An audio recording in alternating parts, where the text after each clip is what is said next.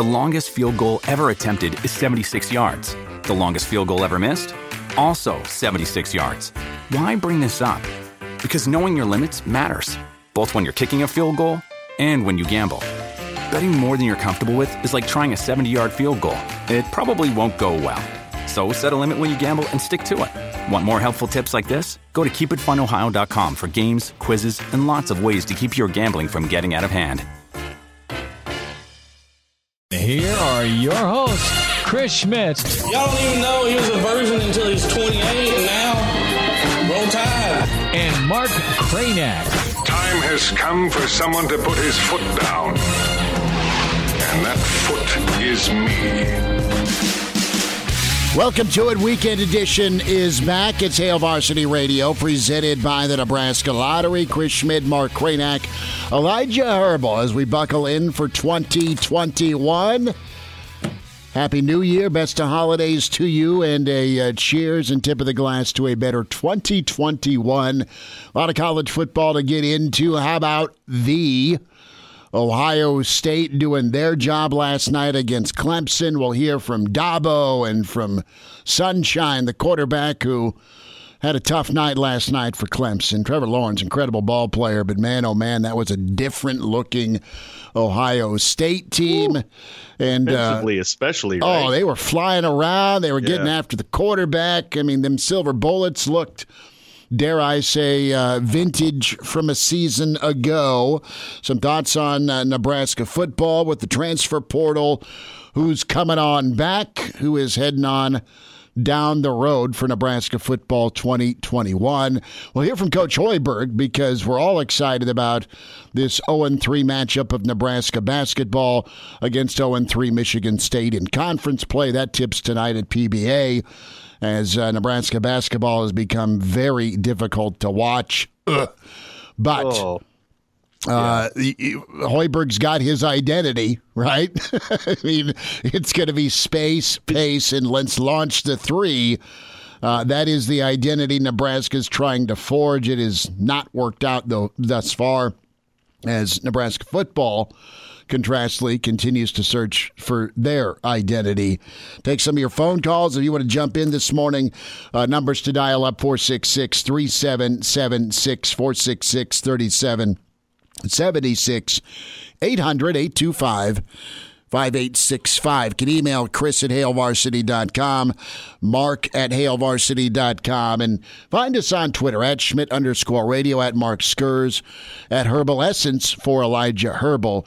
Next hour, we'll hear from Brandon Vogel. I haven't talked to Vogues for a while, so we'll get the managing editor from HailVarsity.com and magazine in. A great sit-down with HailVarsity.com and Bill Moose you need to check out on expectations for 2021 for Nebraska football.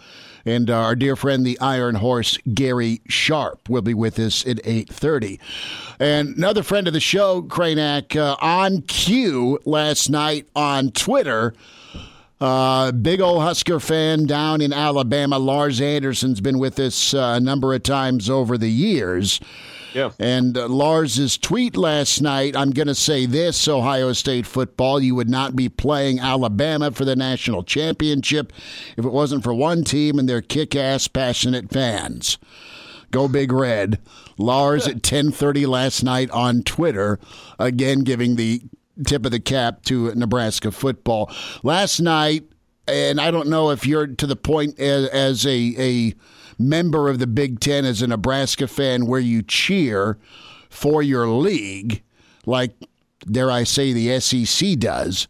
But that felt good last night based on your inability as a Nebraska program right now to navigate successfully through the Big Ten in football. You're working towards it. We all get that. And, man, Ohio State looked as good as advertised. You feel great for those kids that they got to play ball. And, man, they've been waiting a whole year for some payback, Cranack, and they delivered it and then some. Ohio State looked like Ohio State was supposed to look like, and they did it on the biggest stage last night. Offense, defense, Mr. Parker running the football, or I should say Sermon. He was preaching loud and and proud with the run game. And great job by Ohio State. I thought they could hang around. I didn't think they'd win. They won convincingly, as did Alabama, who looks different level against a really good football team in Notre Dame. Yeah, and it's funny, going into that game now, you kind of look at Alabama and Ohio State and you think that it kind of belies their history and their reputation. But, I mean, that's got track meet written all over it. It does, which means the unders will hit, right? Right. I mean, the loser could put up 35 or 40 in that game, which is it's very weird to say. And who knows? Maybe by the time you get, that's like January 11th, a week from Monday. So, I mean, look, you give these guys a week and a half to figure each other out. Maybe that'll kind of mute the scoring a little bit. But, God, just in terms of the weapons you have on the outside, and I don't know about you, but I am so impressed with Mac Jones, too. Oh, yeah. Bama's quarterback's great. Oh, but you kind of hear sometimes he's just he's system guy. Well, anybody could put up numbers with those receivers. Like, yeah, it helps. It helps to have those. Look guys, at who he's had to follow at Bama. I mean, he's had to follow.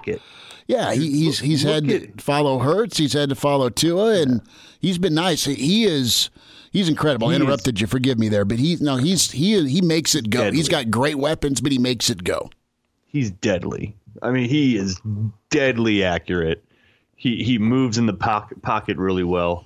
And you see, to bring it back to Nebraska, but you see what Nebraska's missing. Right? And you see just the ability to chuck it down, to take some shots and connect on a few of them, for crying out loud. And when you do, you're scoring more touchdowns. And I mean, Nebraska just didn't connect on any of those, like hardly at all the entire year. And it's so limiting for your offense. Well, and you just see when you are able to take some shots, when you're able to convert a couple, just everything opens up and the game becomes so much easier. And case in point is Ohio State and Alabama. The way they play right now, that's essentially it, isn't it? Like they have a fantastic offensive line. Yes. They are able to run the football. And then what made Fields so great last night was his play action. And you saw game one against Nebraska with the cushion, right? Everyone's bitching and moaning. Why is Nebraska playing 15 yards off the Well, Clemson's fellas in the secondary had no answer. You get sucked up on play action. Yeah. And bang, it's over the top for another 50-yard hit, right? And same with Alabama. You get beat to death by their incredible running game. And that hurdle by Najee was just filthy, where he's, you're not supposed to be able to run for 40 more yards after, navigating a live hurdle of a Notre Dame player along the sidelines, right? Where he clears 7 feet with the jump as he gets to the outside. The run game makes the pass game go. And, man, we've been screaming all year about Nebraska's inability to get downfield. Now, you saw a little snippet of that with Wandale on a wheel route on a cold night in New Jersey to end the year. But the fact that you have to summon up that, like, there was that one play. There's that one play. That one time, and we all remember, yeah. I remember that. It can happen. I mean, jeez. Like, that's what we have to summon up is that one play, that one time against Rutgers. Yeah, look, Nebraska's got a ways to go to be Alabama and Ohio State. Let's get to 500 and be right. Truly bowl eligible. And I know that's not what you want to hear. Bowl, if that's still a thing. I don't know that it is, but as we bring it back to Nebraska, I mean, you think about field position, you think about turnover margin, you think about Nebraska on offense, and even you're watching Northwestern do their thing. How well their defense played against Auburn. And, Auburn and Georgia and the rest of the SEC teams, their motivation is not an excuse. And they tend not to be as dominant anymore, aside from the top-tier SEC teams. But, it's been a pretty good run by Big Ten teams just outside the college football New Year's Day 6, okay, where you have Northwestern taken down and on paper, and this is not knocking Northwestern at all. They played great yesterday. But Northwestern's now another team in a long line of Big Ten teams that were probably second or third, right, in the league. You could argue, I mean, based on losing the Big Ten championship game, that was your runner-up. Indiana may have something to say about that as far as their quality. But you have an Auburn win this year, win by Northwestern this year. You have Minnesota beat a really good Auburn team last year again on a New Year's Day bowl, and Auburn's been the team again. If you think about Wisconsin a few years back when they got their breakthrough to kind of cap off a really good season where they were at 9-2 or 9-3, do they go get an SEC type victory type pelt to put on the Big Ten wall? And Wisconsin kind of got that kicked off. So, I mean, even the rest of the group that's behind Ohio State has fared very well in some of their contests. Now, it's a matter of time for Nebraska to get in that direction. And Kraynak, it all really kind of hinges on who's coming back, who's heading off into the sunset, and time will tell. We know DeCap is off to the NFL. We know Stoll is off to the NFL. There's still no decision officially on a guy like Honus, although I have heard that he had some repair work done, and I think he'll probably be back. Yep. Which is outstanding. A guy like Stille, does he give it the sixth year? And because he was playing really good football. JoJo Domann, I can't imagine Nebraska's defense being as effective as it needs to be without him. Is just versatile and good, and how sure of a tackler he's become. I thought he was Nebraska's best defensive player. I don't disagree with you, too. I think Cam Taylor-Britt's right up there for discussion. I think Cam's going to get his NFL grade back, and, best case, probably third round, but probably that third through fifth round window, okay? But I think Cam's going to be like, damn it, I'm a first-round guy or a second-round guy, so does he make the decision to go? Because the rookie minimum jumps up this year.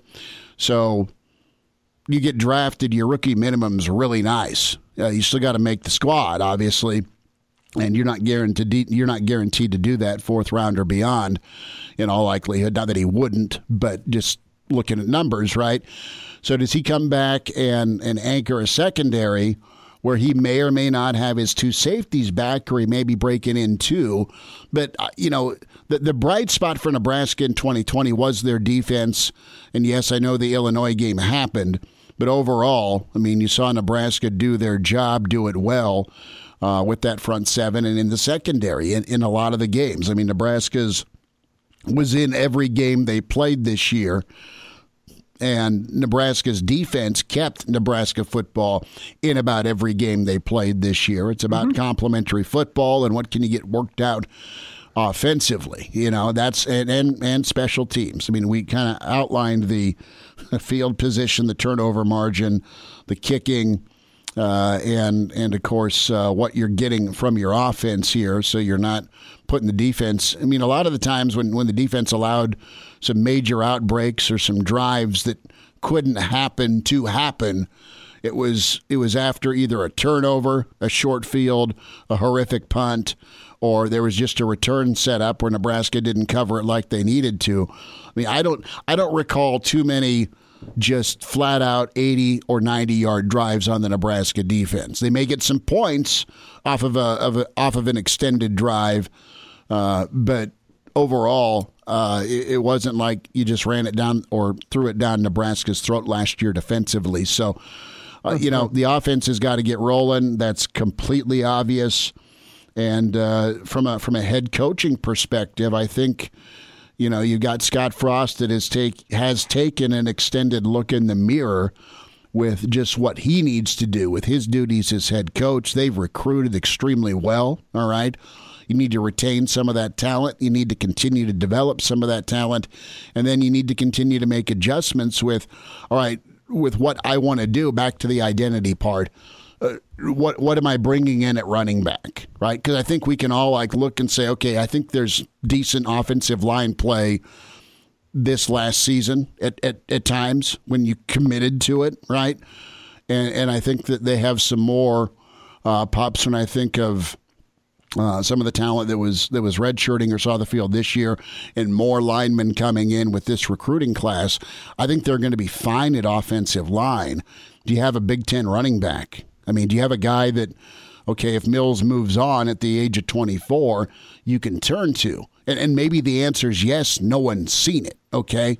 Can you get a guy developed between spring and into this upcoming fall camp to be the guy who can carry it? And are you willing to commit to carrying the football in your run game with the same guy for 20 to 25 totes versus your quarterback carrying it up to almost 20 times a game is what it felt like the average was. So I'm all good for the quarterback, I-back, 1-2 punch carrying the football, but it can't be so lopsided with the quarterback. I'm interested too, from the receiving standpoint. You get another year to work together and get things figured out with Adrian as your quarterback. Figure out what you're going to do with Luke McCaffrey. Let's get Betts a few more plays, right? Alante Brown. I mean, there are still some weapons. You got Nixon that's recovering from injury. You got Wandale. So, I mean, the pieces are there. You've just got to be better at it. You got to be better at delegating. You got to be better at communicating. And they've got to be better at developing. And that's your job as you embrace this CEO role. Truly, year 4 as head coach going into a murderous schedule. Is he going to, though, right? Is he going to embrace the CEO I think role? He has to. I mean, I think if push comes to shove. But is he going to? I think there's enough people Scott Frost cares to hear from that have probably given this, okay? Yeah, if you have enough of the same message, dude, what's up with your guys' communication? I mean, right? We hit on why is the punter kicking it to Cruikshank again, right? That's the example that's still burned into our mind. Well, he wasn't supposed to. Well, the game of telephone can't happen on college football Saturdays, all right, when it comes to communication. Here's what we're doing. I'm the head coach. Here's what we're doing. Special teams analyst.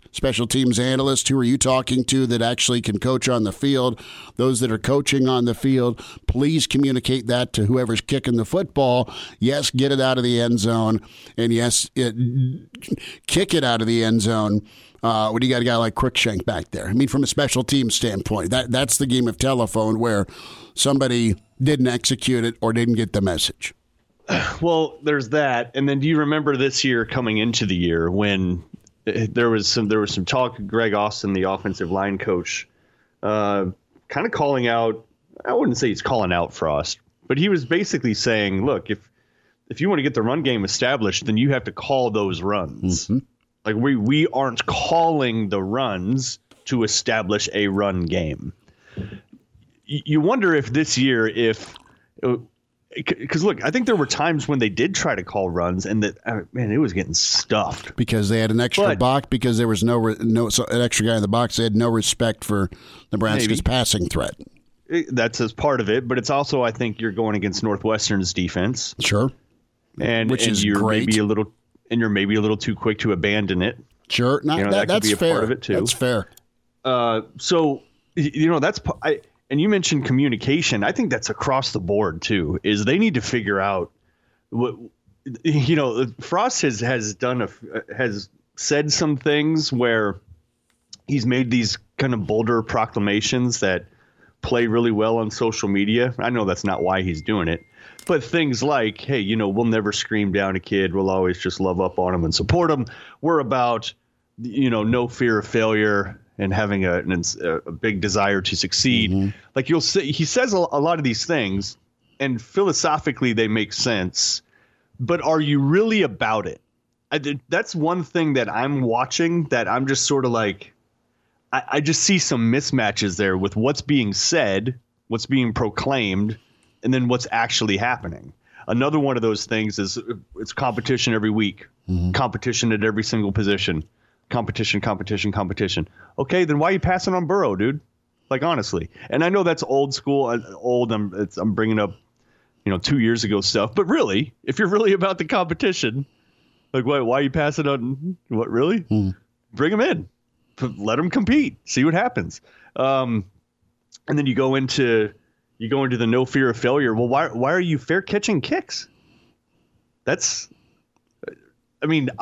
can tell that when the team is returning a ball, they're not doing very well. I understand that. I understand that your kick return game is not very good. But when you're about no fear of failure and you're fair catching kickoffs, you see how those things are at odds?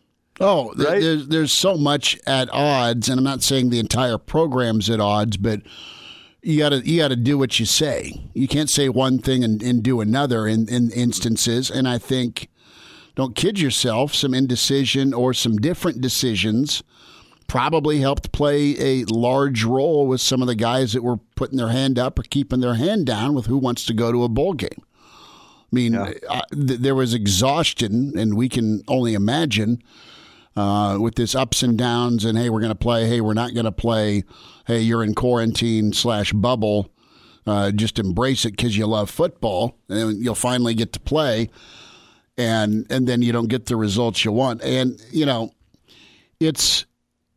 you need to have a uniform message for several things, right? That means you're going to practice. That means you're going to go to class. That means there's going to be competition, and everybody's held to that standard. And if somebody's not following suit, it's the locker room's job to get somebody in line, right? And there needs to be acceptance once you enter that locker room, that if you're not doing what you're supposed to be doing, someone calls you out for it. You need to hear that teammate and fall in line or be gone, right? I mean, it comes down to, I think that is a reality where I think you're having some guys that get to the program from different parts of the country that are super uber talented, and they probably haven't had to work real hard at being great because they are just freak athletes and they're special. But there needs to be the reality that no one's special, okay? Yeah. No one's special once you walk in this facility. And for years, it's different strokes for different folks based on someone's personality. We've heard Coach Kaz talk about, I could get after Malik Collins, but I can't get after him the same way. I'd have to be different with Vincent Valentine, right? Different personalities. So there is going to be a bit of that. But, yeah, at some point, it's okay to scream at a kid. And it's okay for a teammate to scream at another teammate. I mean, there needs to be that availability within the culture of a locker room because it's life. I mean, eventually you've had enough of the same mistakes, and you got to unleash the fury on somebody. Or replace that person. That's why I didn't have a problem with Scott Frost leaving it up to the team about whether they're going to continue the season, whether they would accept a bowl bid. He essentially left it up to them. And look, they'd had enough. Yeah, there were enough people on the squad that said they had enough. I do wonder the percentage of those people who are actually going to be back next year, though. Right. And maybe if you were to tweak it in the future, those that are coming back should have had the voice. Well, maybe, right? But I'm actually okay with him leaving it up to, because that is one thing that I have been happy with, that I think that there is some consistency in message there where he's just saying, hey, the best teams are player led, right?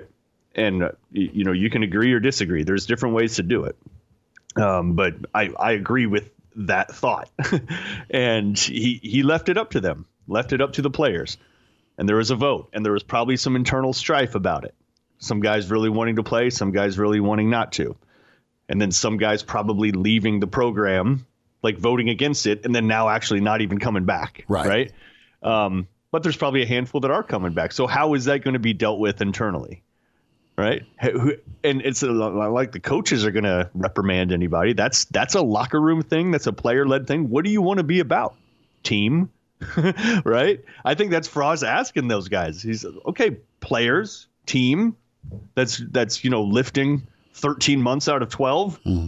that's working out constantly, that is eating salads for breakfast and like doing whatever you have to do to get on the field. What do you want to be about? Right? He's leaving it up to them. And look, I'm okay with that part. I think that part's fine. And look, you're in a conference too, as we're seeing. You're in a conference too, man, where look, you got to come correct now. Even if you're not, you don't have to be elite necessarily, but you better be elite when it comes to details. Like, you know what I mean? You better know how to cover a kick. You better know how to return a kick competently. You better know how to, I don't know, not commit 10 penalties. You better know how to throw a ball like downfield. Right? Well, here's my thing, and we'll hear from Fred. You know how not to have delay of games and procedure penalties. Exactly. Like you got to play clean. There's no crowd. I mean, there's no one to force you to jump off sides. And when it comes to addressing these issues, how's it going in practice? Right? Are you seeing this in practice? And if there is a mistake in practice, are you pulling the old Carl Pelini, run it again? I mean, right?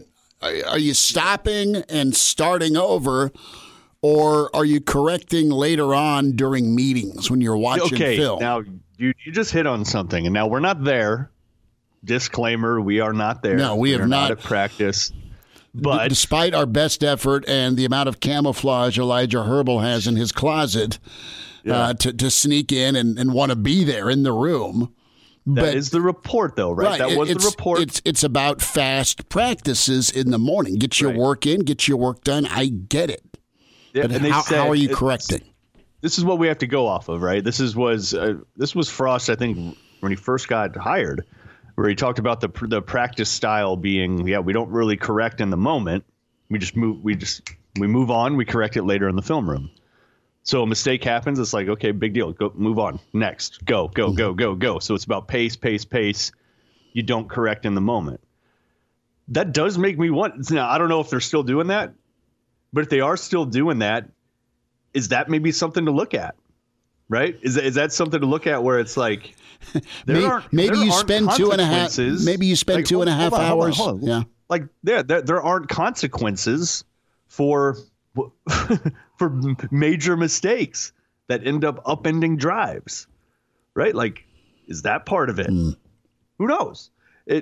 We don't know for sure, but something's way off, right? There's no question about that. There's something that is very amiss, and is it the fit? Is it Frost applying a style of go fast, where he had the personnel at Oregon? Obviously, he had a whole culture that was accustomed to doing that. And then applying it to Central Florida, where it's like, hey, lo and behold, you just had personnel that was pretty damn similar. And they didn't have the culture part down yet, but personnel-wise, you had a lot of freaking speed on that team. You don't necessarily have that here. And you were also going against defenses that, tackling is kind of optional in Pac-12 and the AAC, right? Except for like the top one or two programs, like tackling that's not what they're about. Now you're in a conference where like defense is taken very seriously by pretty much every program. You don't necessarily have that speed, and you're still applying what you knew at Oregon and UCF to this situation. And is that a misfit? Does it translate? Well, the search for that identity, and you have a backup go-to if what you want to do can't be done or isn't working. That's on the to-do list for Nebraska football, and that is an issue for Nebraska basketball. We'll hear from Coach Hoiberg next. Weekend edition, Hail Varsity Radio, back with you for another year. Happy New Year. Chris Schmidt, Mark Kranak, Elijah Herbal. We'll step aside, and some of Coach Hoiberg's presser from yesterday as we gear up for a 2021 full of football, hoops, baseball, all things Nebraska. And we'll hear from the mayor coming up on Hail Varsity, presented by the Nebraska Lottery.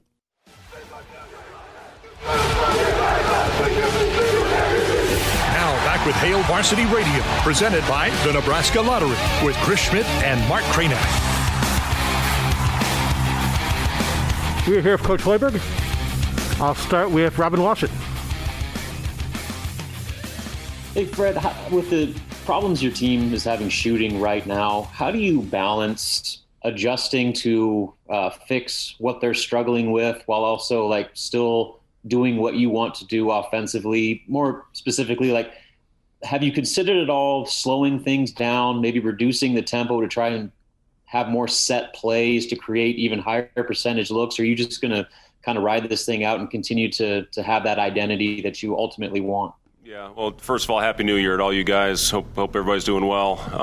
As far as we've talked about it, absolutely. You look at our numbers, obviously we're not shooting the ball very well. We're not shooting it well at all right now, and assist to turnover for the year is basically 1-to-1, and that's just not good enough. That's not going to win many games when you're shooting the ball like we are and turning the ball over like we are with low assist totals. So we've talked about putting in a whole new set, a simple set that has more structure to it and more control on who we get the ball to. That all being said, we had 19 open threes, what we consider open shots from the three-point line in the last game, and we made 4 of them. We had 7 that we consider semi-contested, meaning a late contest, and a couple of the guys we had shooting them, we like those guys shooting the ball. So, to me, this game is so much about confidence. When you have it, you're on top of the world. When you don't, that rim looks like a little thimble up there, and that's what it looks like to a lot of our guys right now. Again, I've talked about the work ethic of our players. They come in, they'll all be in tonight to get extra looks, extra shots, and it's all about hopefully having a game where we see it go in the hole, and that all of a sudden changes the mindset of our players and completely flips the confidence. A lot of it with our guys are playing with low confidence right now. So we just, sometimes it's as simple as that, Robin. You got to find a way to put that thing in the hole, get it behind you, understand you can do it, you see it happen, and then you're off and running. And hopefully we start making them soon. But yes, as far as to answer your initial question, we've talked a lot about that. But at the same time, when you create 19 open threes, you got to knock them down. You got to be able to find a way to stay mentally tough if you've missed a couple and have the attitude that you're going to knock the next one down. Steve Sipple? Sometimes you need to get away from the kids for grown-up time, or get away from the grown-ups for kid time. Happy New Year, Fred. Kind of going off of Robin's question, if the threes aren't falling, what becomes most important in your offense to sort of compensate for those threes not falling? Well, obviously we don't have a big post threat right now that we can throw the ball to when we're not making our threes. Even on the rim, the rim rolls on our pick and roll where we get it into the paint. Some of that's leading to open threes. Some of it's leading to plays at the rim. The other, we were 8 for 19 at the rim. Again, when you miss threes like we did, and you're not finishing at a very high percentage at the rim, that's not a very good recipe. You're going to score, in the low 50s, which we've done the last 2 games, and you're not going to win many ball games. We get our paint touches a lot of times with the roll man. We've got a guy in Derek that's got one more game to sit, who is arguably our best finisher in the paint. Teddy's a guy that we can throw it to, but he's been settling a little bit lately off the block as opposed to trying to get deep position. Delano's a guy that we need to get it to more within the flow of our offense in the post. So we've got a few things, that we can get it down there. Now it's about making the right decision, and it's about finishing. But when you don't shoot well and you don't finish well, you're going to struggle to score. So based on what you've said, you've had open shots, you've had shots at the rim. Is there danger in your shoes of overreacting to a loss like what occurred at Ohio State? I mean, that's the other thing. The knee-jerk reaction to a butt kicking is, okay, we got to change everything we're doing. And, I know everybody goes through that when you have a performance like we did the other night. To me, the thing that really bothered me about last game is we quit defending. We quit, going out there and trying to match their physicality. And that's when the thing just blew open. we had a stretch. It was a 12-point game. We missed a layup, missed the putback, missed the front end of a 1-and-1, and missed a wide open, one of those where you can eat a sandwich and then shoot it, threes, and all of a sudden now it could have been 5. We had 3 good stops in a row, and then ultimately, after not seeing that thing go through the hoop, the human nature is you don't have the same energy defensively. We have to keep our defensive energy. That's kept us in games where we haven't shot well. It kept us in the Michigan game. It kept us in the Wisconsin game for the most part. It kept us in for a big portion of the Creighton game. The last game was the first time I really thought the energy was not where it needed to be able to compete in a Big Ten game against a ranked team. And that's what we're going to face all year. And, this group has been pretty resilient for the most part on that end of the floor. We just got to find a way to manufacture some offense and make some shots. Thank you. Sam McEwen? I guess I'll ask about Michigan State. I mean, what's wrong with them? Because they're not the team that we would have expected to see this year. They've lost 2 games by more than 25 points. So what are you seeing on tape, and what team do you think is going to come in? I know you know a little bit more about them than you would other teams because your son's on it. Yeah, they're coming off a very similar performance to what we are with the game at Minnesota. And, I know one thing, with having a week to prepare, I can promise you what they have been going through probably isn't real easy and isn't a lot of fun. But, I know looking at Izzo's past, they lost 3 in a row last year at one point, and then they got it right, and they were one of the best teams in the country at the end of the year. You also understand they lost a really close game to Wisconsin. They lost a really close game to Northwestern, and then they lost handily to Minnesota. And that's what our league is. Our league is so good, you have to be on point every time you step on the floor to have a chance to win. And, coming off, a week, and the other thing is you get rid of, arguably the best point guard in the country last year in Cassius Winston, Xavier Tillman, who was the heart and soul of that team, a big part of their Final Four run, both those guys the year before. And, now you're trying to plug in pieces and players without much of a summer, without much of a fall, and then you lose 5 non-conference games. So, they're working some of their stuff out on the fly like we are. And that's just the reality when you have as many new faces without a lot of the early season opportunities that you would normally get to work out the kinks. So, it's for them, they're going to be right there at the end. They always are. And they generally go through a stretch like this. They have the last couple of years when they've been one of the best in the nation at the end of the season. They've also had some big wins. I mean, you look at some of those early season wins that they had at Duke, some of the other ones that they had early. I mean, this is a very, very good basketball team with a lot of talent, and they're working through some things like we are and like a lot of the other teams in the country are right now. But the teams that have a prideful group, I know they do, I know we do. You keep battling, and hopefully the switch will flip, and you can get on a roll. Do you think teams will try to go to school on Ohio State's tape and just, try to shove you around and be physical the way they were? Because, they got away with some things in that game, too. So do you think other teams will try to do that? Well, I think some of it is it's the makeup of your group. That's who Ohio State is. That's what makes them who they are. And we talked about that in the 2 days we had to prepare, that you got to be ready for a physical battle with them. And, you got to bring your hard hat to that game. If you don't, you're going to get exactly what happened to us. So, I think a lot depends on the makeup of the group. Michigan State is a physical basketball team. They've got skill, all over the floor with their perimeter guys, and they can take you inside as well. And that's, been the makeup of Tom Izzo's teams, going back 25 years, is they are tough, hard-nosed, fast, rebounding. So those are going to be big parts of our game plan. We have to get back in transition, and we have to battle them on the glass. If we do those 2 things, we will hopefully have a chance. Kevin Sids. Happy New Year, Fred. You guys played on Thanksgiving, you played on Christmas, and now here it's New Year's Day, and you're preparing for a game tomorrow. Does it even seem like a holiday to you guys today?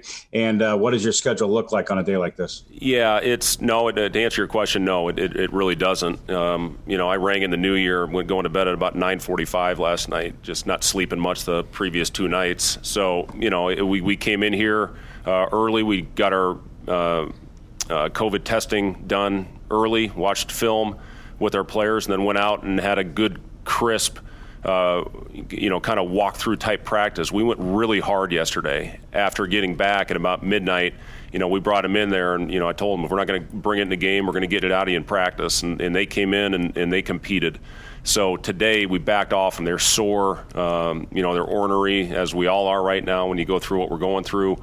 But we felt that was the best thing to do yesterday because we didn't guard the ball. We didn't close out with urgency. We didn't battle their posts the way we needed to. So we tried to simulate all that in a practice, shortly after we got back at midnight. So today was all about trying to get them back, have a good mental day. We still did go up and down a little bit, but just try to prepare them and keep them fresh so we can go out there and hopefully have our legs. So, it's to answer your question, does it feel like a holiday? No, none of them have to this point. When you play on the holidays like we have with Thanksgiving, Christmas, and now New Year's, you just try to stick with the task at hand and get your team prepared to go out and play, which I give our guys credit. It's such an unusual year, and you're playing on holidays. Normally you're spending with your families. I give our guys credit for preparing the right way and going out and doing everything we're asking of them right now in a very difficult time. So think about three more. I got Jacob Padilla.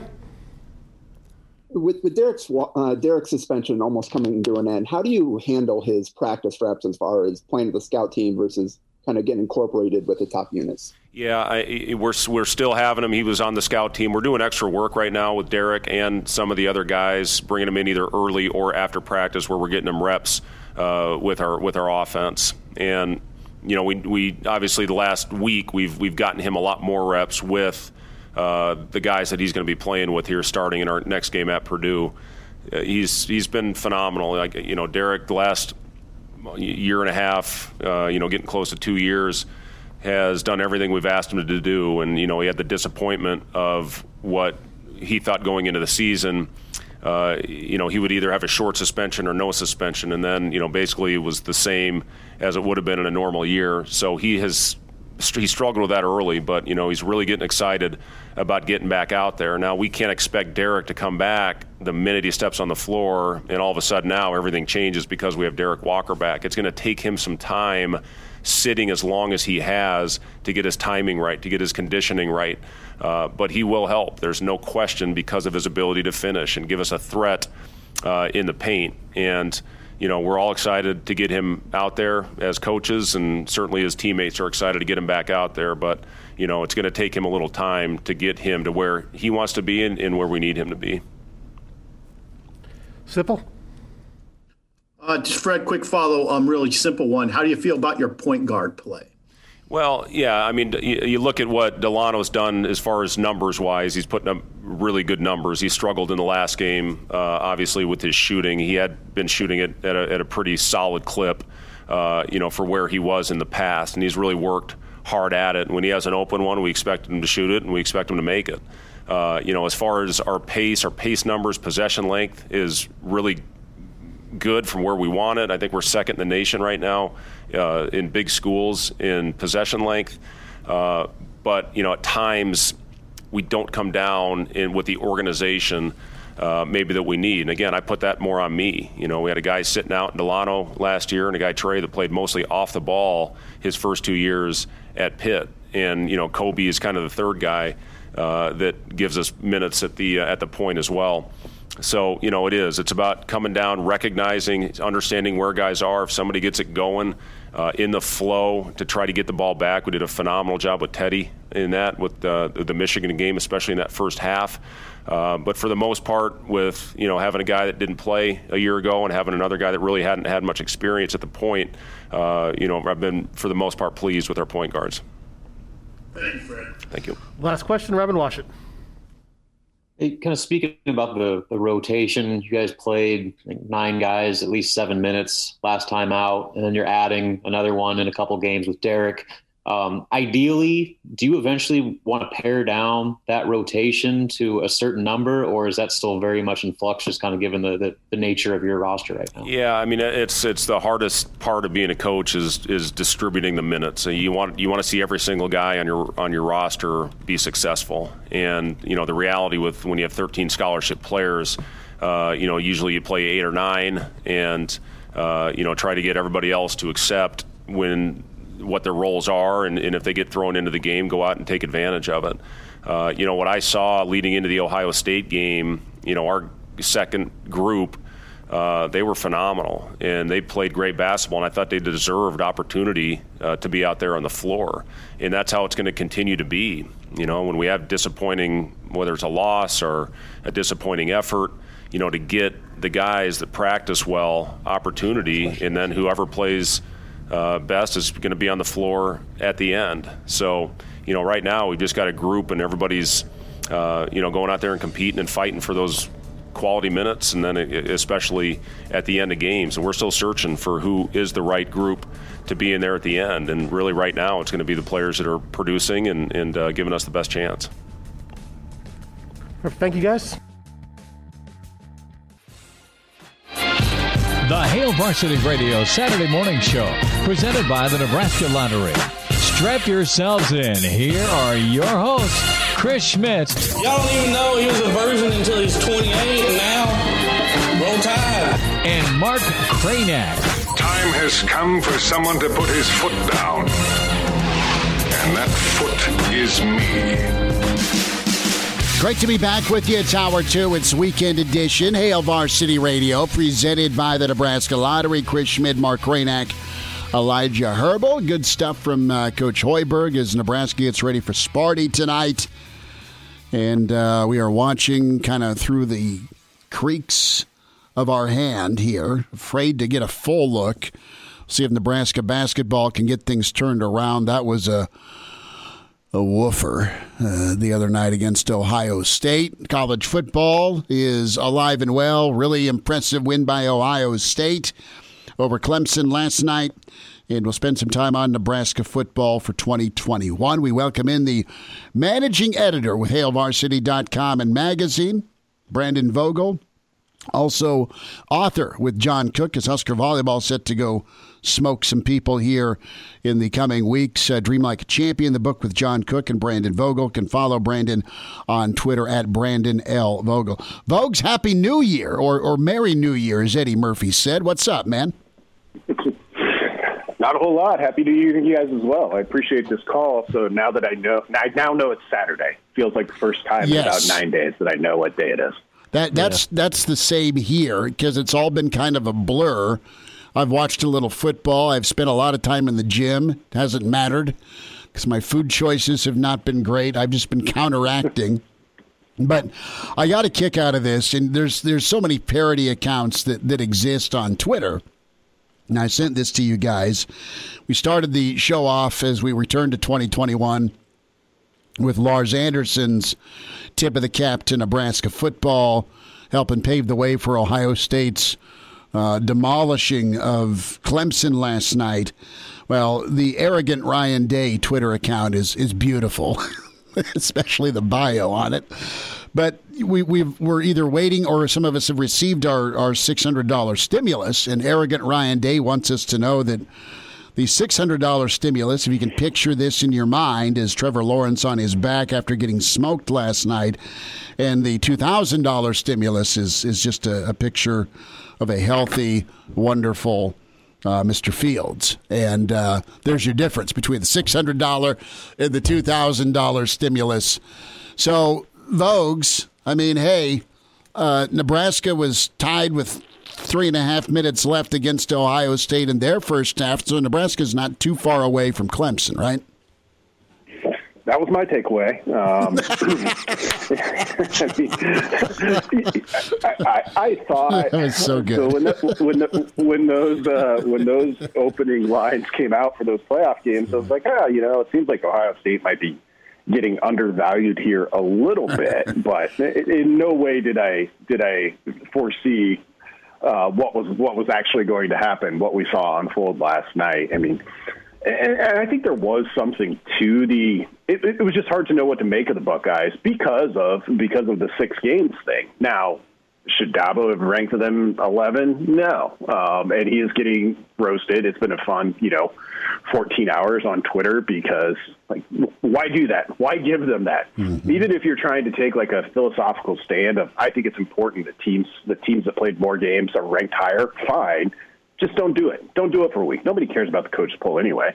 Like, I could not believe that not only did he do that, knowing it would be public, but then took questions on it and talked about it. And then, hey, when Ohio State comes out and beats you, well, you got to deal with that part of it too. So happy New Year. It is, and there's some comments from Dabo, and he's kind of stuck to his guns there, but they were very matter of fact between Lawrence and Dabo last night in their post game, just about the butt kicking that was handed out by Ohio State.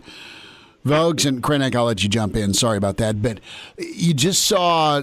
We talk about motivation, right, when it comes to bowl games, and you had it kind of reminded me of Nebraska. Just the heartache they felt in '93 with the Florida State Bowl loss in the '94 Orange Bowl, and then that unfinished business mantra, right, where all year you were working towards this goal to get back at it and claim what you thought was yours. You had a similar mentality with Ohio State. You just had COVID and Big Ten leadership thrown into the mix, which was a whole different beast. But really, it was Ohio State wanted one more dance with Clemson. They wanted one more shot to take down the team that they thought, man, we had a great game last year, and some things didn't go our way. We just fell short. I give them so much credit because Ohio State kind of, a lot of credit goes to Northwestern, but they just didn't, they kind of limped towards the end. But man, when the lights were on, they were incredible last night with their run game, with their emphasis on the run. And then everyone's kind of been questioning Fields about his throwing ability. Is he injured? He's looked kind of shaky. Well, he was phenomenal last night throwing the play action. Can you take notes on this if you're a Nebraska football fan when it comes to setting up the run to get downfield with your passing game? I'm asking for several friends. I would hope so, because you look at it and it may end up being a pretty powerful lesson for Ohio State. You know, they got tested by Indiana, but were pretty comfortable in most of their Big Ten games. I mean, you think back to that first game that they played against Nebraska, and Fields was able to do whatever he wanted. You know, Nebraska was super cautious in pass defense to try and not give up. I mean, when Justin Fields can throw the ball from his 38 to the 1 yard line, you see why you kind of try to keep everything in front and live to fight another down. But that Northwestern game, with the way it unfolded, I mean, I wasn't thinking about Ohio State's run game pretty much at all. Like, I mean, we know they're talented. We know they're talented on the offensive line, and they have talented backs. But it was like, it just wasn't a factor. Northwestern forcing them to be like, we're just going to give the ball to Trey Sermon and let him go because it's what's working here, may have been the perfect lesson at the perfect time. And you know, Ryan Day took not a lot, but took some heat during that game for not going to the run game sooner. But credit to him now, I mean, because they certainly came out and did it against Clemson, the best team they've faced so far this year. So it speaks well, I think, of Ryan Day and that coaching staff. And hey, hat tip to the Wildcats, because they may have given Ohio State just what they needed. We'll see. You know, this Alabama game is, of course, going to be tough, but at least you're there. You've given yourself a shot. You know, it's interesting to bring this back to Nebraska, the idea of run the ball. That was sort of frowned upon in the Mike Riley years. Like, oh, shut up. That's old school. It's not the 90s anymore. You got to be able to put it up and throw the ball all over the field. There seems to have been a return of the notion in Nebraska circles of, no, run the ball. Run it. It's a T-shirt. I mean, really, it's found a resurgence. And when you look back on 20 years of Nebraska trying to find this passing attack, you basically have Quincy Enunwa as the only bona fide NFL player at wide receiver. You know, seriously, that's it. That's pretty much the only guy who has stuck in the league for any length of time. Now, I know you had some practice squad guys, but for the most part, that's it. In 20 years of trying, it doesn't work. Here. Anyways, do you think that when you boil it down, that is Nebraska's number one thing they have to figure out. Out of all the things they have to figure out, and there's a great series on HailVarsity.com right now breaking down all kinds of different things, but effectively running the ball, would you put that as number one or 1A? Where would that rank for you?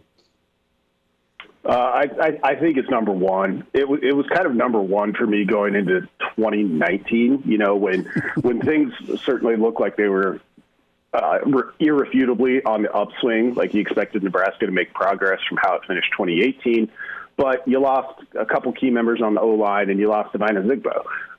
So going into that season, I was like, the one thing that could derail Nebraska here is if they aren't as able to run the ball as they were over the final, basically the back half of that 2018 season. And they weren't. Like, they were super reliant on the quarterback run game. And the crazy thing about 2020, when you brought all your offensive linemen back and your primary ball carrier back, was that it felt much the same. So I think it's at the top of the list for me, and it's not all that close because everything kind of, with this offense, I think, snaps together from there. Like, if you have that run game working and can be not just consistent, but also a bit more of a big play threat that way. And I'm like taking out quarterbacks here whatsoever. Like, you want that to be a facet of your offense, but it can't be the primary way you move the ball on the ground.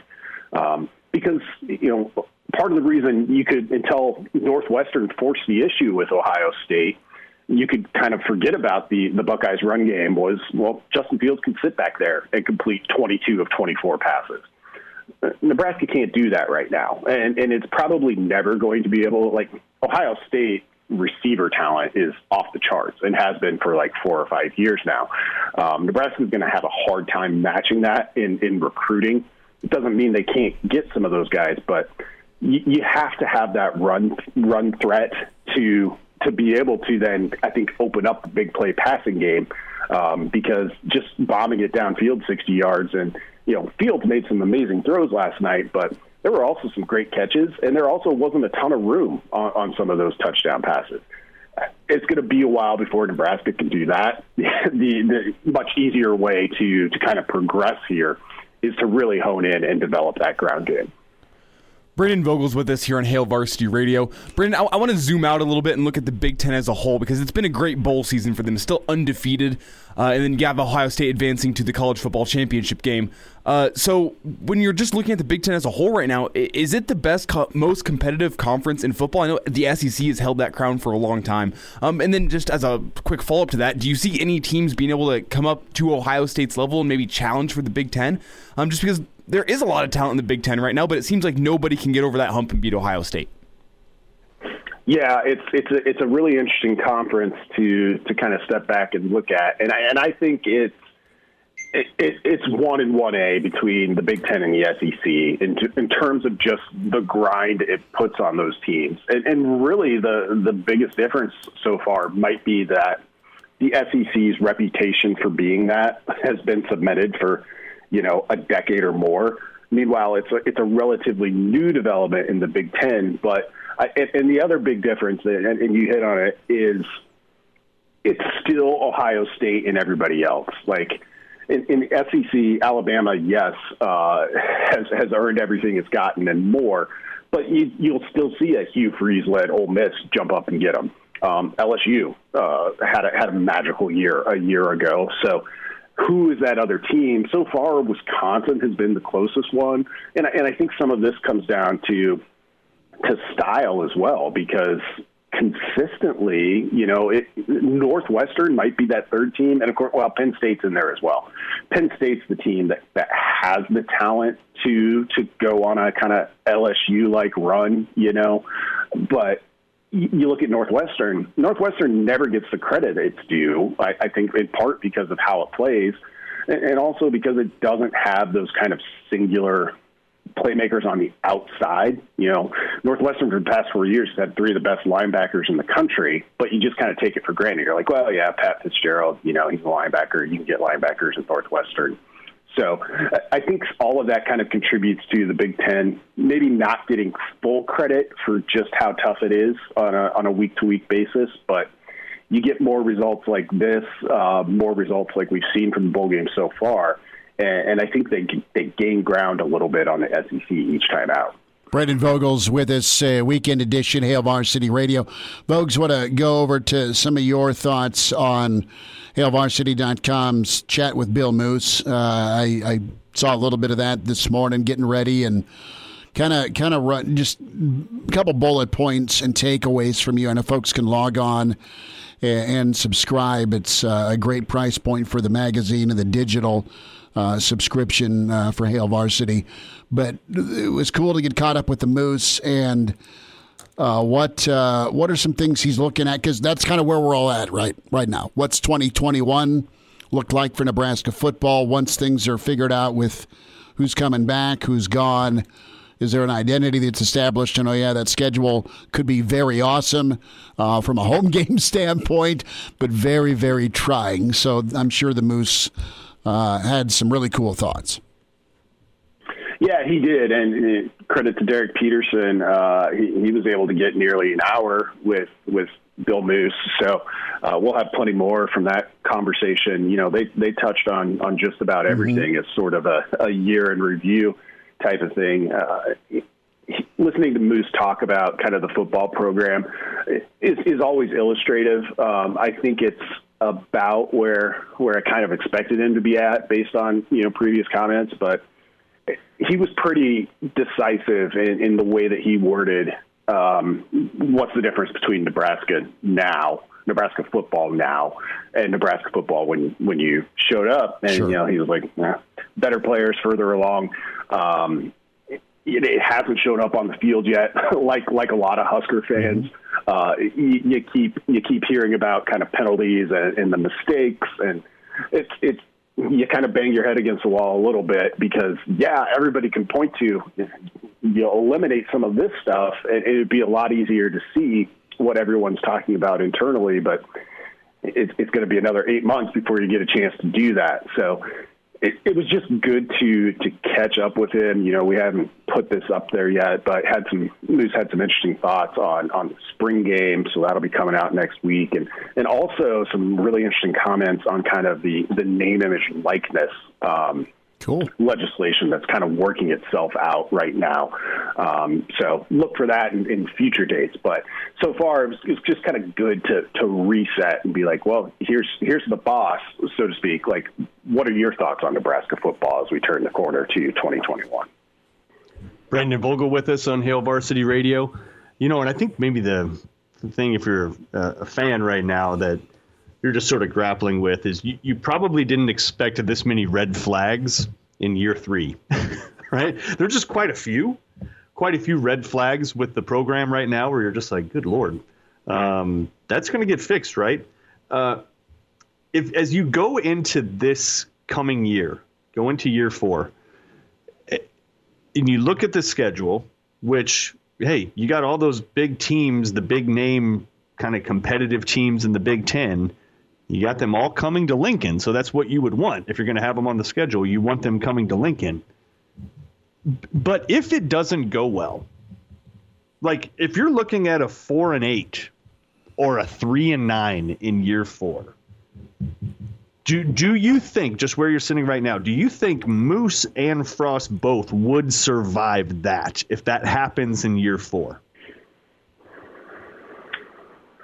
I think they would get through one more season, but at that point, like it would be clear, because right now there seems to be a little bit of a divide for those that are outside of Nebraska. Just looking at it, they can say, well, Scott Frost ends up on hot seat lists from national, college football writers for a reason, because like you look at the results so far and. Yeah, that you would be there in a normal situation. I get no sense that, and Moose kind of in his conversation with Derek was along the same lines, which is where he's been the whole time. Like this is not a 3-year thing. It was never designed to be that. Now, a bit surprised that you haven't seen. It's so much more unclear at this point than I think almost anyone thought it would be. I remember in 2016 talking to an AAC assistant coach. So that was the year UCF went 6-7. And it was towards the end of that season, and in hearing him like, yeah, UCF, they're gonna be a problem. Like that team is a lot better, and it was right away. And I know Urban Meyer said that after that 2018 Ohio State game, but that feeling seems to, I don't know if it's gone, if it was never really there.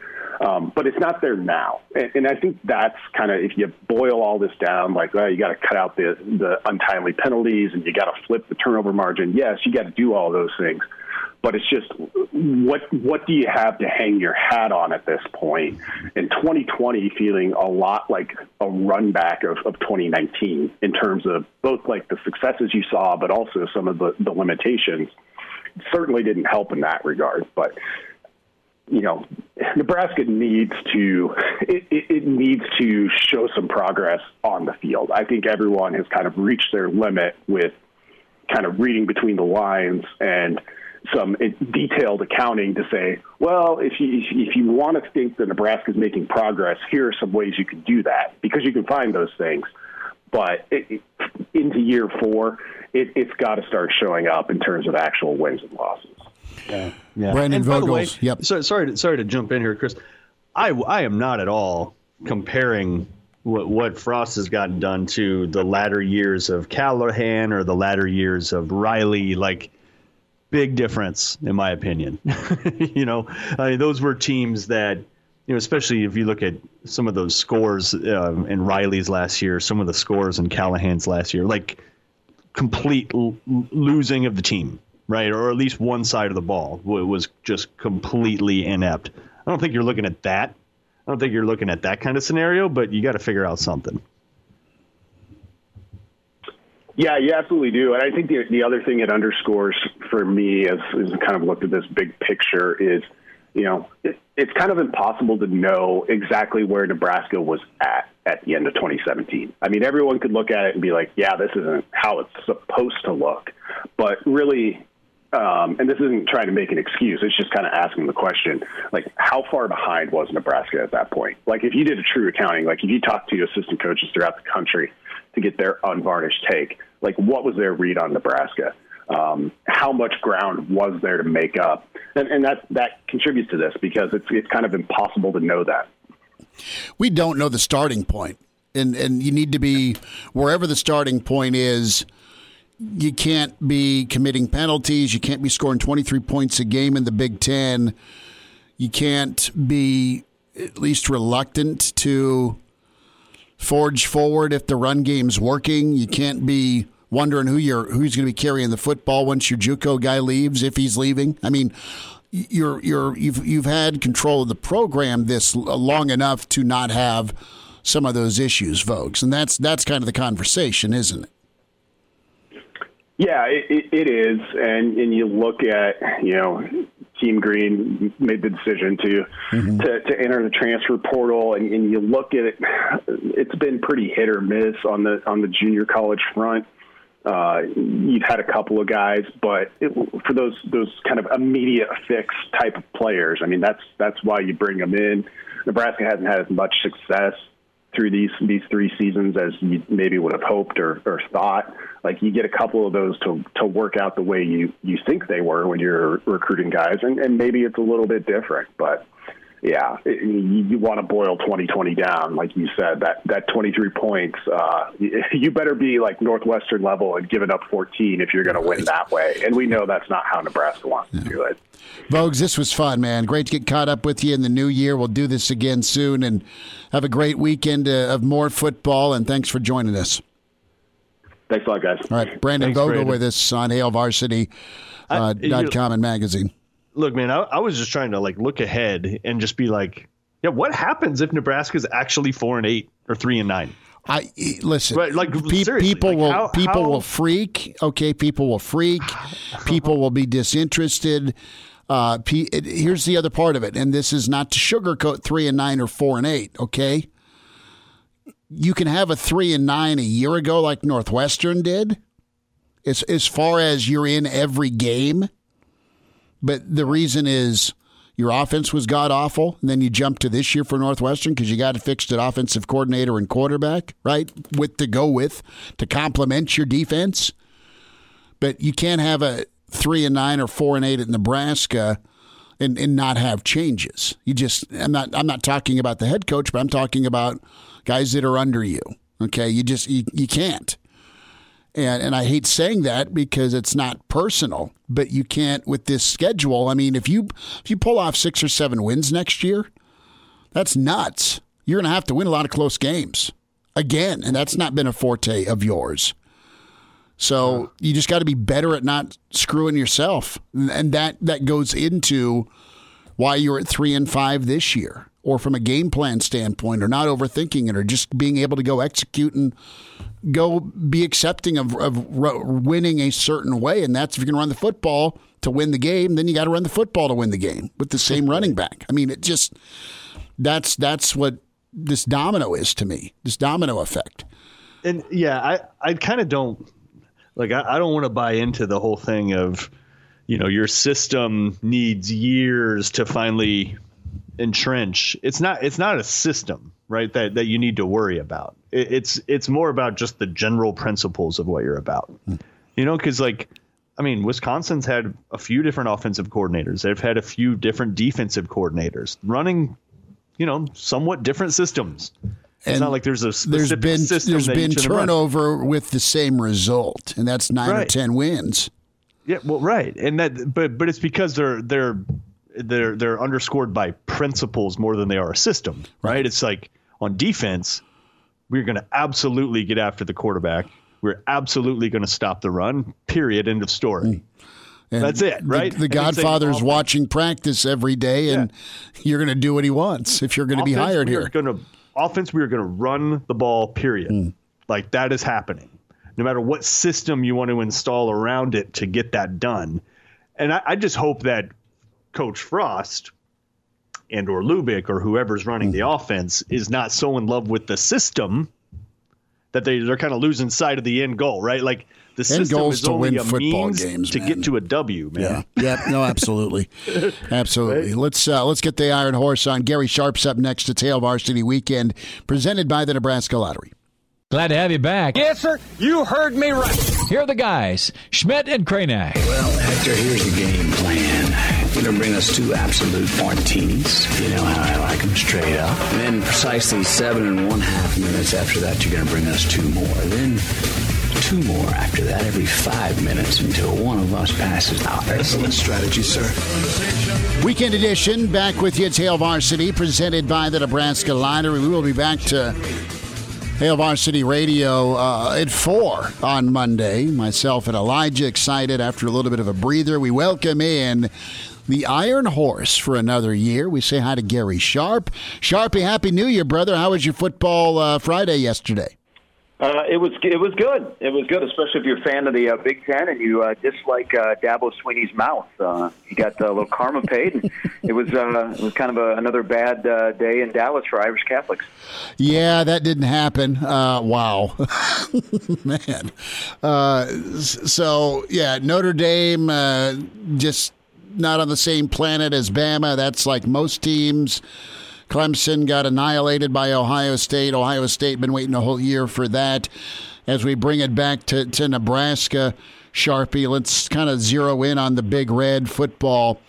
And, what are your hopes / resolutions here if you're making out a list here in your mind or on paper for Nebraska football 2021?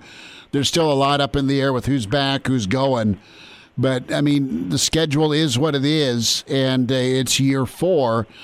Can Coach Frost make a jump as a head coach, as a CEO, and get this program kind of flipped around so they're not doing the little things that turn into big things on Saturday? Well, that's all part of the question, and moves that he makes before guys return and you sign the last recruiting class in February, I think says a lot about where the program is going or where Scott feels like where the program is. I caution people watching those 2 games yesterday, do not sit there and compare Nebraska to those 2 teams. They are on – there's things those teams did, either Alabama Clemson, Ohio State, which those three are in a group by themselves. And then there's Notre Dame, because those teams had discipline. You could see game plan development, getting the ball to the playmakers, adjustments at halftime, good situational football. They've also, tacked on top 10, top 15 recruiting classes. Nebraska isn't looking at those teams that played yesterday, except for one team that played yesterday, Northwestern. What does Northwestern do well? They take care of the little things, those small details, the execution, the fundamentals, the focus, the lack of penalties, of fumbles and turnovers and things like that. And they play with great discipline that gives them a chance to stay on the field with Ohio State or beat Auburn like they did yesterday. And we're talking about Northwestern. I think those are the things. I think there's talent in Nebraska's program. I think there's plenty of talent in Nebraska's program. But it's the three things that I'm going to be very focused on going into 21, and it starts with the little things. Little things, attention to detail, that can change games so quickly in your own division, and that you have a culture that you can rely on. And I think you have that culture, but maybe you need to reinforce what that culture is. And I think, the attention to little things, whether it be the coaching, whether you make changes there or adjustments, or what you do on special teams, I think will say a lot about where Nebraska can go in the short term compared to the long term. Don't compare them to the playoff games yesterday. Compare them to Northwestern, because Northwestern has now passed Nebraska in the last couple of years inside of their own division. Gary Sharp with us on Hail Varsity Radio. But, here we are after year 3, and there are significant doubts now. I mean, let's just call it what it is. Significant doubts about, is this going to happen? I think everybody was pretty sure, finally, when Coach Frost got hired, the general conventional wisdom was good. Okay, we'll get the strength and conditioning thing back on point. Offense is going to be on point. Nebraska will be in the fight. But here we are. What do you think has to happen in year 4 to keep this thing going? Because, Gary, I think if you end up like a 3-9 or a 2-10 or something, that's not going to be good. Well, first, everybody has to treat the head coach of Nebraska as his name is Scott Frost. He has no connection to Nebraska. He didn't quarterback here in the 90s and win a national championship. Nebraska football, the program and the fan base expect a lot more than what they're getting right now. Better football, more consistent football, direction, hope, promise moving forward. And you're right, Mark. There is not a lot to hang your hat on in 2020. Just imagine if you're a season ticket salesperson for Nebraska. You had a season where nobody could come into the stands. There's a lot of excitement for the next time that Nebraska can open up the gates for a real game, and that's on the 20th anniversary of 9/11 when Buffalo plays here. Try picking up the phone and calling somebody, and they're getting questions on the other end about, okay, yeah, you're telling me you got a good home schedule because there's some really good opponents here, but why would I buy a season ticket? You're running out of selling hope. I mean, it's not like you can say, hey, we got this hotshot young quarterback, we got blah, blah, blah, blah. We really have a lot more questions than we have answers, and I don't think you should be in that position in year number 4. I think some things can be corrected, but they're necessarily what I just mentioned. Little things, special teams, attention to detail, relying on your culture when things go wrong. If you can get those in place, then I think there's enough talent there. But what has changed, what I've really seen change this year compared to the previous 2 years is people wonder if Scott Frost's ceiling is 6 wins at a Power 5 level. And if that's the case, this isn't working. But I've said from the start that when Nebraska walks off the field on Black Friday against Minnesota later this year, there will be no doubts of where this program is going. It either is not going in the right direction, or there's at least something to say, okay, finally they've gotten over the hump and I can see something. Because right now, you're kind of like the weather outside here in Omaha and Lincoln. There's this ice fog that you can't really see through, and that's disappointing going into year 4. Gary Sharp's with us on Hail Varsity Weekend. Sharpie, when you chalk up the inconsistency on offense, is it a matter of misses on? And I agree with you. I think there is talent in the program, but Nebraska's tried to go the JUCO route or reach for a specific type of recruit that's no longer here. Okay, you've had attrition.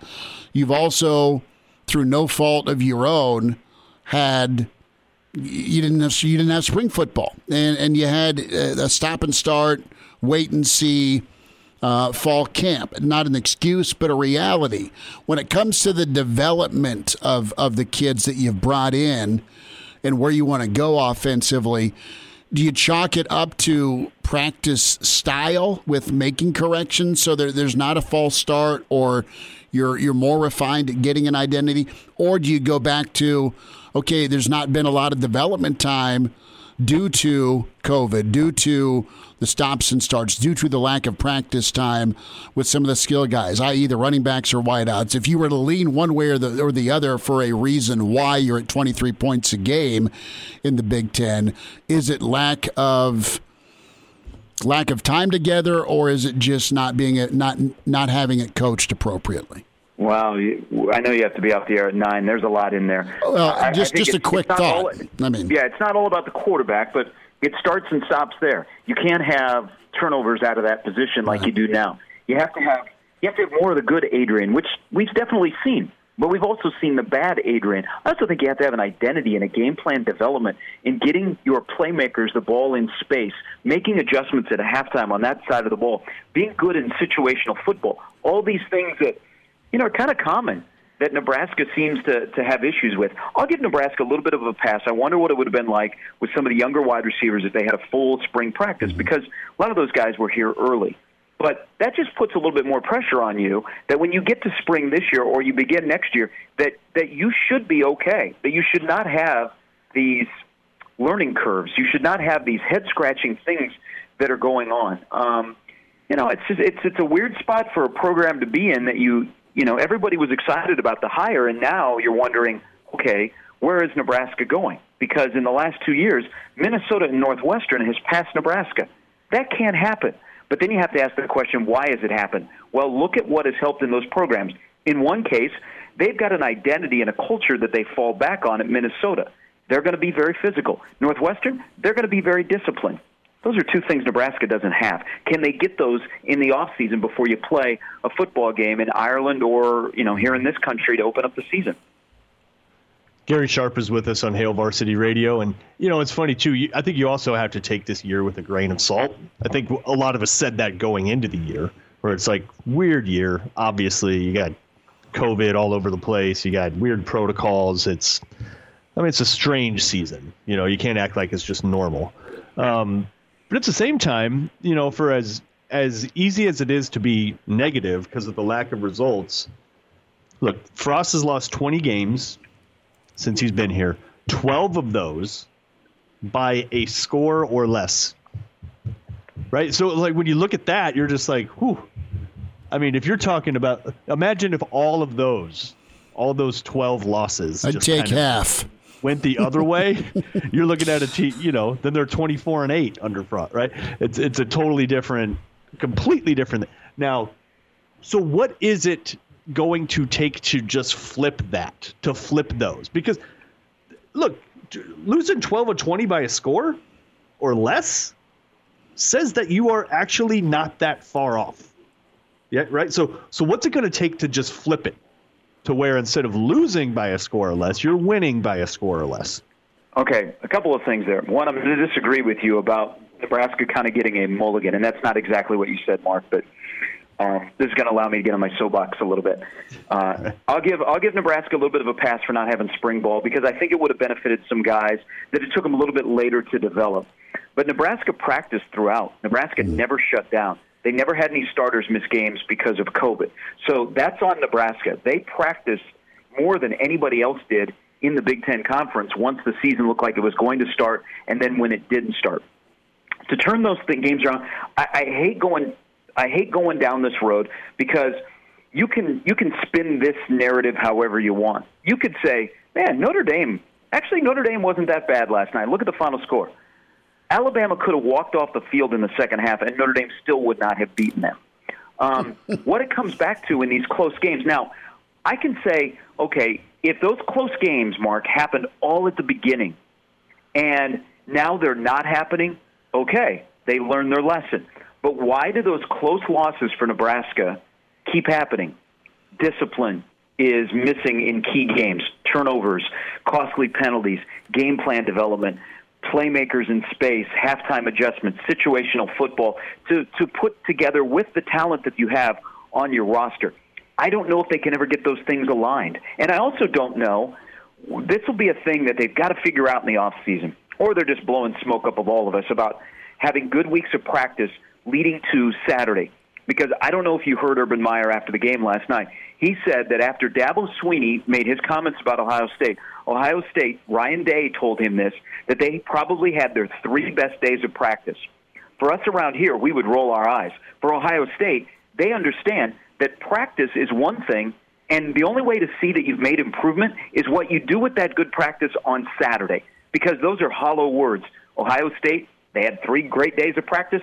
We saw what happened last night. They played one of their best games that they played as a program in a while. I think all of those things, I think there's a lot of things that are up in the air about Nebraska. But you know the thing about where Nebraska's at?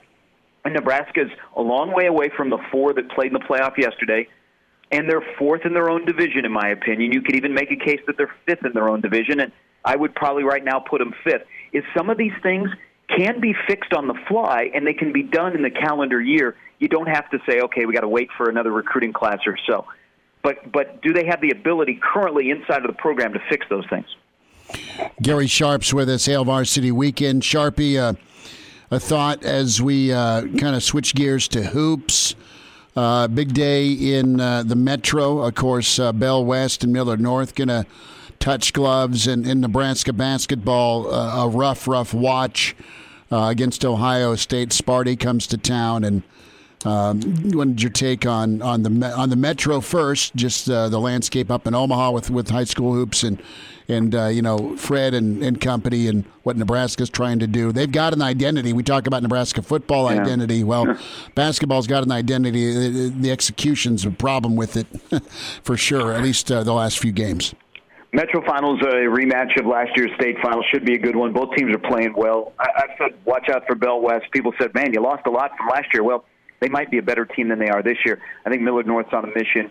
That should be a fun game tonight. Unfortunately, it's not inside of a packed arena in Omaha. It's inside of Creighton Prep's gym.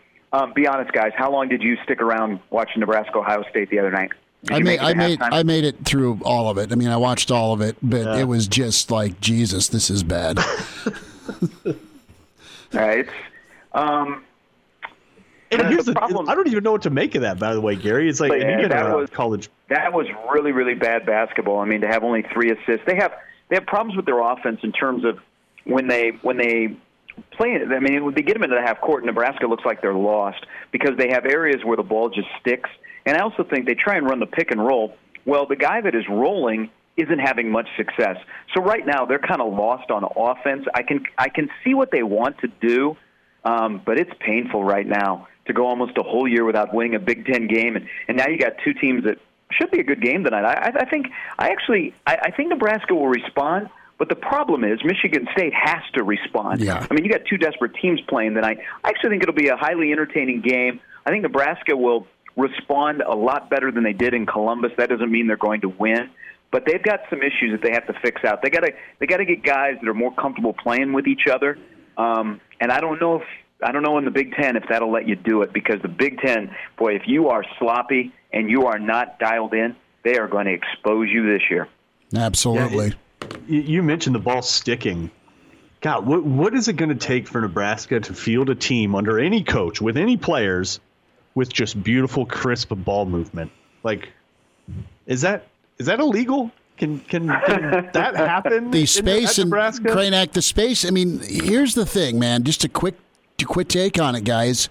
I mean, Fred was brilliant with how he set up and did the blueprint with Iowa State with the ability to go get transfers and JUCO kids, and his system can work, right? But everyone's kind of jumped on what he started, and now when it comes to the talent you're bringing in, I think they're a more talented team than last year's kids, but they're giving you the same result, and they've looked worse. So I don't have an answer, and there's no contingency. All right, if you're 0 for 50 from 3, and I'm exaggerating here, there's not exactly anyone you can throw it down on the block to go get you 2. I mean, I've got nothing for you as far as they're a little bit of a hodgepodge team.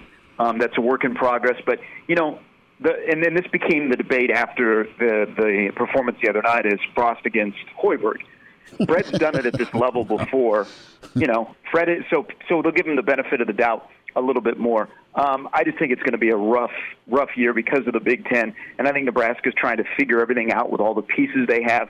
You can't retool your roster again in the offseason like he's done the last 2 years. You have to find a way to work with these guys, but you have to find a way that you're comfortable playing in the half court, because if not, you're going to have more cases like Wisconsin and Ohio State and Michigan the last 3 outings. Sharpie, have a great weekend. Have a good call, and thanks for jumping on with us. Always fun to chat. Hey, thanks, boys. Happy New Year, everybody. You too, bud. Take care. That's Gary Sharp with this weekend edition. Hail Varsity Radio. Mark Cranack, Chris Schmidt, Elijah Herbal.